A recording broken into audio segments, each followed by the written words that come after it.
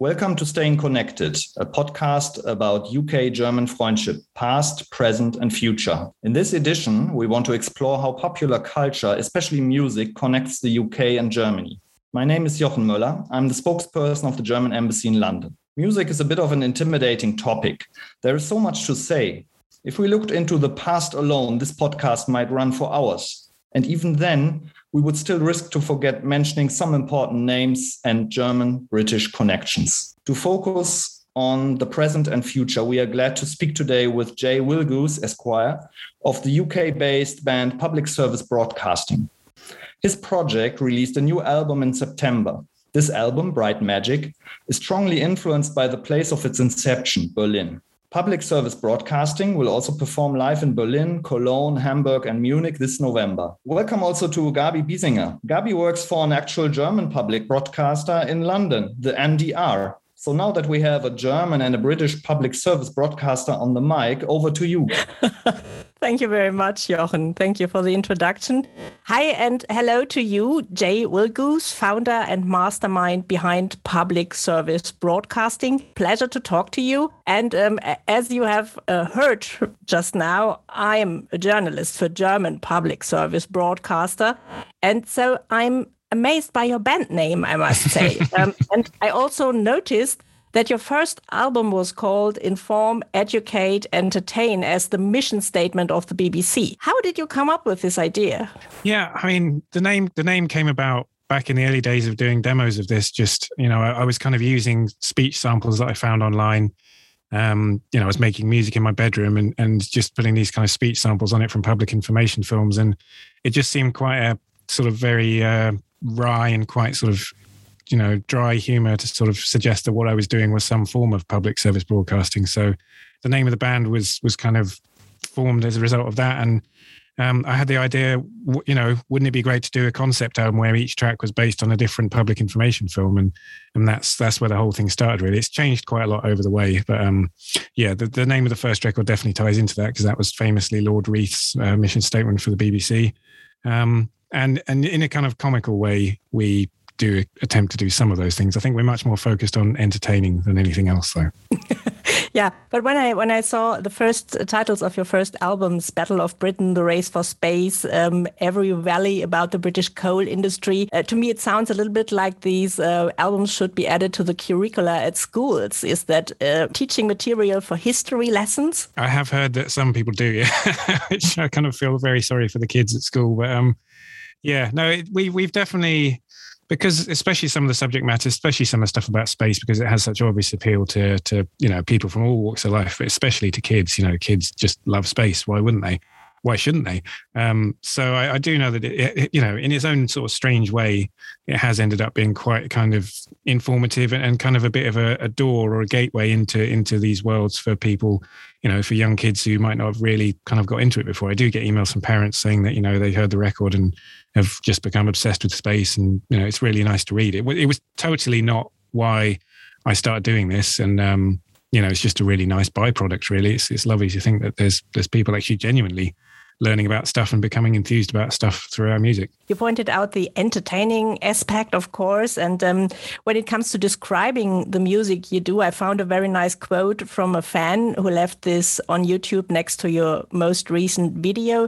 He wrote, "If New Order and Depeche Mode had collaborated and then employed a German female vocalist and asked the Pet Shop Boys to produce, it might have sounded like this, and this is great." Is that a flattering review in your eyes? Yeah. Feel yourself recognized? I mean, if you want to put us in the same sentence as any one of those bands, let alone all three, then I'm very happy. Yeah, very happy. They're all, absolute titans. So, that's lovely. Even to be mentioned by in the same sentence as one of them is great. I'm very flattered. And what other influences are in your music? Of course, Kraftwerk, the German band, came to my mind immediately. Yeah, I think if you're involved in any way in electronic music, then you're, even if you're not directly influenced by Kraftwerk yourself, then you're influenced by people who are influenced by them. So they're kind of the godfathers of nearly all electronic music, aren't they?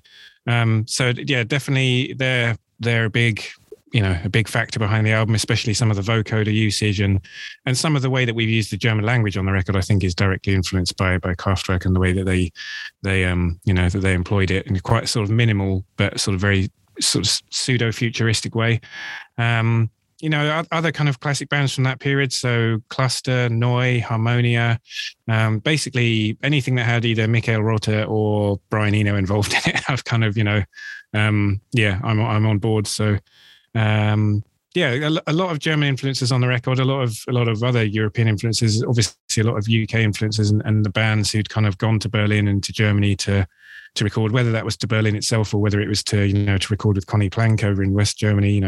There's a very kind of strong sort of cross-fertilization, I think, it's been a very fertile ground since the 70s, if not before. So inspired by a whole raft of stuff like that, yeah. Yeah, let's talk about this Berlin and Germany experience you just had. So your most recent album, Bright Magic, you went to Berlin and you quote on your website, it was in Europe's de facto capital, the cultural and political metropolis that is the Hauptstadt of the Federal Republic of Germany, Berlin. And you lived there for almost a year, from April 2019 to January 2020. And so you returned just before Corona. Well done. Was this your first time in Berlin, or what was so fascinating? Why did you move there? Well, it wasn't my first time there, and we'd been lucky enough to tour since 2013. We've been quite regularly touring Europe, and I think we'd played there eight or nine times. So been there quite a lot, but at the most you get one day off, and that's not a given. So hadn't really spent a great deal of time there. But but even before the first time I went there in 2013, I had this kind of very romantic idea of what Berlin was and what it represented, especially in artistic terms. And I just had this idea in my head. I don't really know where it came from, or I didn't at the time. But just to move there to write a record, I think a lot of UK bands have that kind of impulse. Berlin just has this kind of aura of cool about it, and the people who've gone there in the past to kind of reinvent themselves or to reinterpret themselves through the city, like Bowie and Depeche Mode, and U2 for Achtung Baby, all these kind of bands, as well as all the stuff that's happening locally in Berlin, like Einstürzende Neubart and stuff like that. It's just such rich ground that it just kind of, even before having been there, I just had this picture in my head of Berlin as this kind of creative and imaginative sort of mecca almost.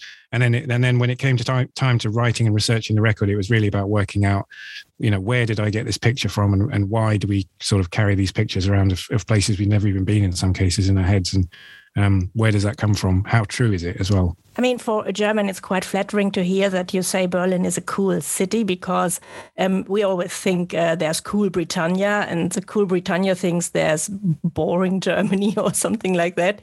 So it's nice to hear. So correct this stereotype. What did you find cool about Berlin? I mean, all sorts. The people are cool. From an environmental point of view and from a progressive city point of view, I found it was an interesting experience. Having I grew up in London and I've lived here for nearly all of my adult life. So to see firsthand what how it can be done differently and better, spaces like the Tempelhof Airport, and how that can just be somehow preserved by the will of Berlin citizens to be this amazing open space, for wildlife and for people, and to help during the refugee influx of sort of 2015, 2016.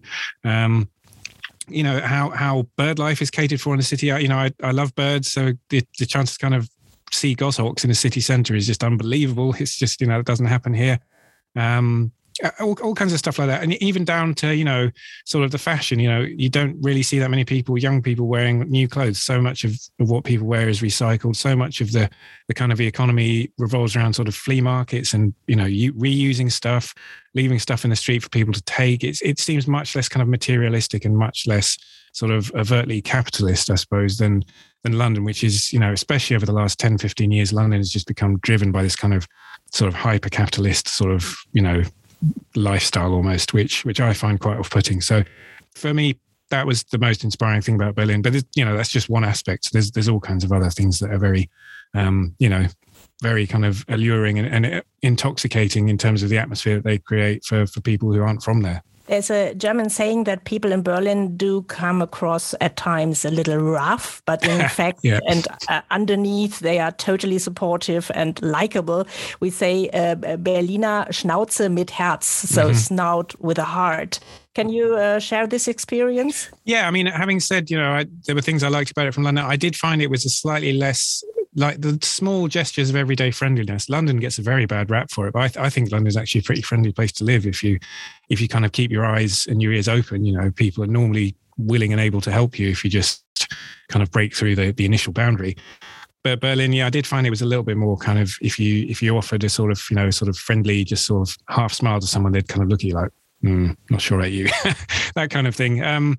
So yeah, there's maybe a bit more of a kind of austere sort of surface to things there, but people are people wherever they are, and it doesn't really take much to start breaking those sort of barriers down.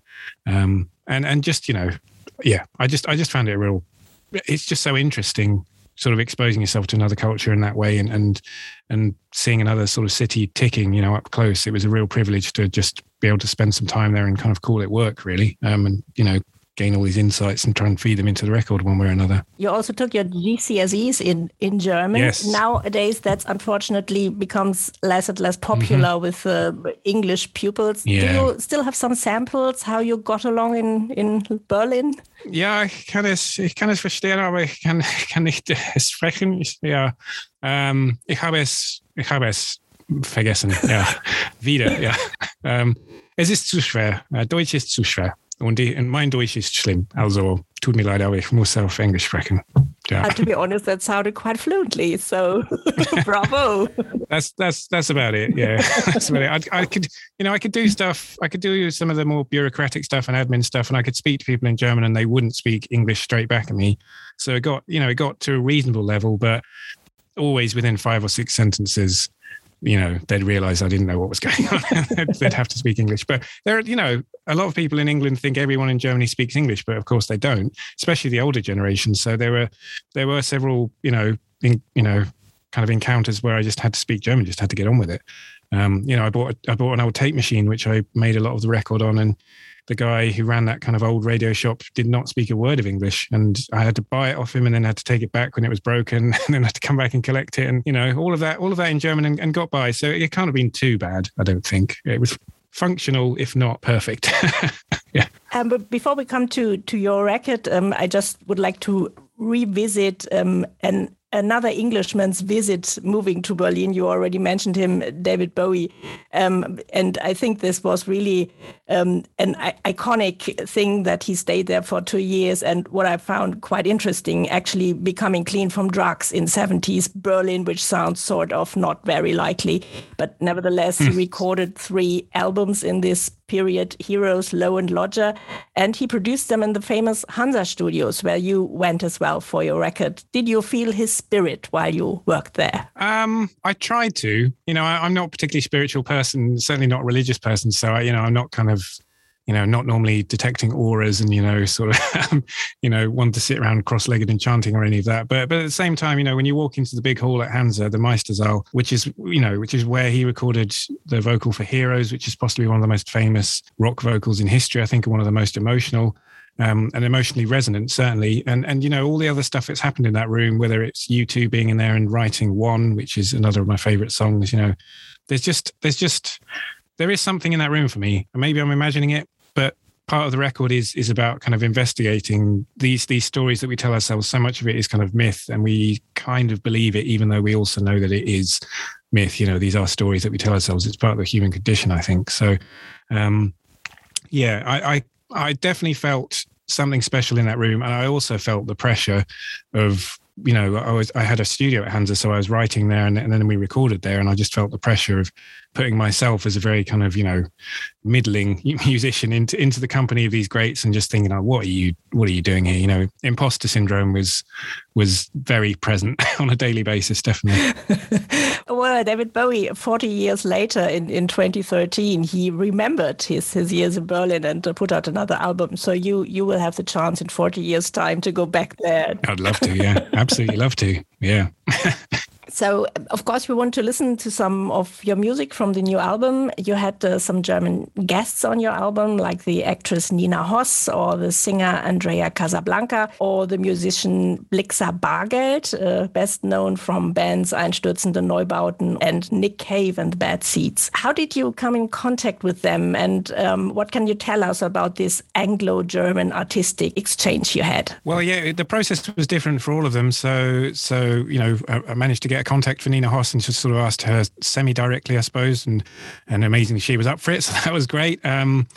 With Andrea, you know, she plays in a band called Gör, who are based in Berlin, and I approached her just online first and just said, you know, I'm writing this song, which is going to be called, originally it was called My Blue Heaven, and it's going to be about Marlene Dietrich. Would you be interested in working together on it? I think your voice would be perfect for it. And so we kind of met virtually and then sort of hung out in person a bit and wrote the song together, and she did a fantastic job. And then Ira, who's a Berlin-based Norwegian-born musician, is on 2 tracks on the record, and that was a similar thing, just, you know, meeting in person, talking about music and working together. The Blixa was slightly unusual for me in that it was actually suggested to me by the label. So normally, you know, I'd kind of run a mile from anybody at the label sticking their oar in and just, you know, don't interfere with the creative process type thing. But they seemed to think it was feasible that we could ask Blixa to do this track, Der Rhythmus der Maschinen, and see if he was actually, you know, up for contributing a vocal to it. And I just thought, well, I mean, he's not going to be. If you want to ask him, fine. I'd love to have him on the record, but he's not going to be interested. But it turned out that he was, and, you know, he's on the record. He delivers an amazing kind of monologue that he wrote, you know, very kind of freewheeling monologue, which only really would work in German, I think.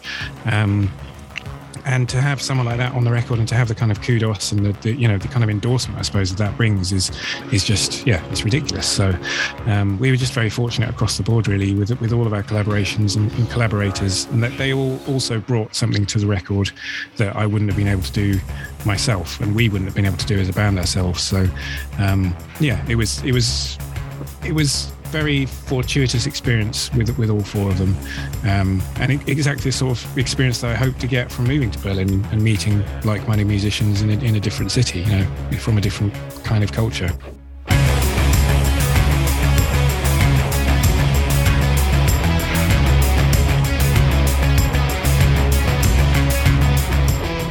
What I found really interesting and a little bit peculiar that you said you recorded sounds from streetlights in the Leipziger Straße, which was the first street in Germany in the 1880s where electric lampposts had been erected, and you put them into the song. How did that work? Yeah, that's actually in the song before that on the record, which is called Im Licht, which was written about the Great Berlin Im Licht exhibition of the late 20s. So I just got an idea, you know, I guess what I was trying to do in moving to Berlin and write this record was to move there and pick up the atmosphere and pick up these pulses and these kind of heartbeats and some of the energy and try and filter it through me and put it on the record. And when I'm writing a song about, you know, Berlin being the city of light and you know, the home of light bulb manufacture, and also all the other kind of metaphorical side of the light bulb as being this kind of inspirational, imaginative, you know, metaphor, is the ultimate kind of metaphor for imaginative inspiration.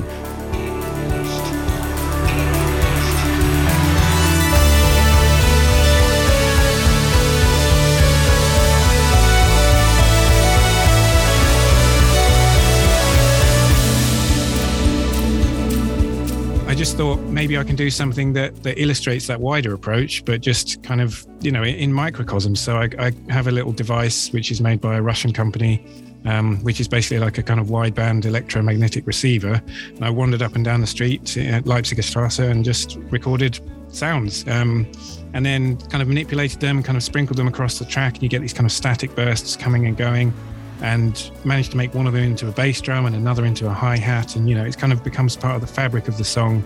And it was just a really cool and actually really fun and very geeky way of kind of playing around with you know, creating sounds out of the environment that you're in. And that was one of the big reasons for going to Berlin, was to try and do that kind of stuff in situ, as it were. You have already mentioned the Norwegian singer Ira, you did a couple of songs with, and let's listen to this song, People Let's Dance, oder Komm Tanz. And what is really important about this song, you need to see the video, because there is a great, graceful ballet of 5 charming ladies skating around an industrial site. But that was actually filmed in London, was it? Yeah, it would have been great to do it in Germany, but things weren't as easy as they always have been the last 18 months. So yeah, we did it in London, stood in for Berlin in spirit, if not in anything else. Yeah. So let's listen to People Let's Dance oder Komm Tanz.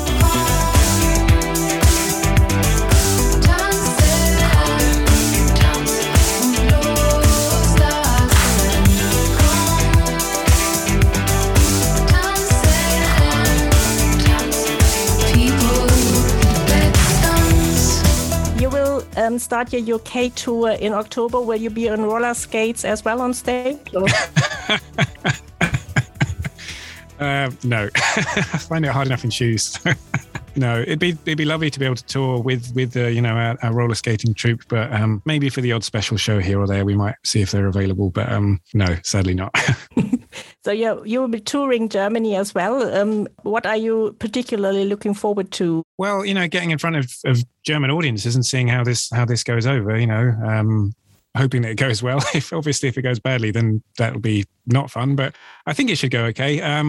And a very kind of emotional semi-homecoming to Berlin to play these tracks, because it was a difficult period to have recorded the album. I left in January 2020 to come home because my wife and I were expecting our first child, and we were supposed to then go back and kind of finish the record and have a nice kind of early summer in Berlin for 2 or 3 months in 2020, but obviously that became impossible. So instead we kind of had to rush in September, where there was this brief window of opportunity to record it and then just get back out while we still could. So it kind of feels like a lot of unfinished business, really, especially as far as Berlin is concerned. So I just want to get back there and kind of, give these songs some life, see them come to life in the city in which they were composed. And hopefully it'll be a really special evening. All the German shows will be special, but hopefully Berlin especially. And it, quite an emotional one for us, I think. We're just hoping that it all goes to plan and we can actually do it. Yeah. And I can't avoid this question. I've heard there has been a lot of anger in British artists concerning the post-Brexit rules for traveling to Europe. Have you had any experiences with that? Well, we've been looking into what we need to do this time, as opposed to what we did last time, which was just get in a van and drive to France and then drive on from there. And obviously it's not that simple anymore. It's a source of immense frustration and sadness, I think, in general, that this generation of musicians, and especially the ones coming through now, aren't going to have things as easy as we did in terms of, just playing all the countries that are on our doorstep in Europe. And nothing can take the place of that either. There's no kind of magic trade deal they're going to do with Australia that suddenly makes Australia a viable alternative. You can't just hop in a van and be in Australia in an hour and a half. So, it's very, very frustrating. It's going to be a real headache in terms of extra costs and extra time costs, and just the stress of all the extra bureaucracy. So, we still do it because we still love playing across Europe, but it's just a shame that it's going to be significantly harder.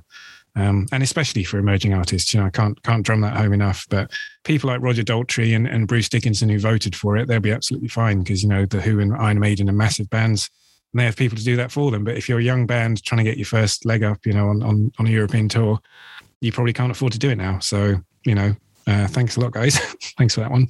Okay, not to finish on this somber note with Brexit, one last question. If you were one wish granted for the relationship between the UK and Germany, what would you wish for? It might sound ironic coming from me because, we made a record about World War II and one of our most famous songs is about the Spitfire. I hope not in any kind of nationalist or triumphalist way, because we were quite careful not to do that. But I would like, I think, some elements of UK society to come out of, this imagined kind of post-war sort of adversarial relationship that they seem to be determined to drum up between us and Germany, because we've got so much in common and they're two such great countries and two such great cultures. And we've seen, we've been talking about some of the cross-fertilization of those cultures and so much great music coming about from the mixing of those cultures. I think it would be great to just kind of get over what happened in the 20th century, remember it properly and make sure it can't happen again, but recognize the fact that we're in the 21st century now, and hopefully we can just all be grown-ups about it and just kind of get on with being grown-up Europeans sharing a continent together. I couldn't agree more. Thank you so much, Jay Wilgoose, talking to me, to us, to our audience. Thank you. Thank you.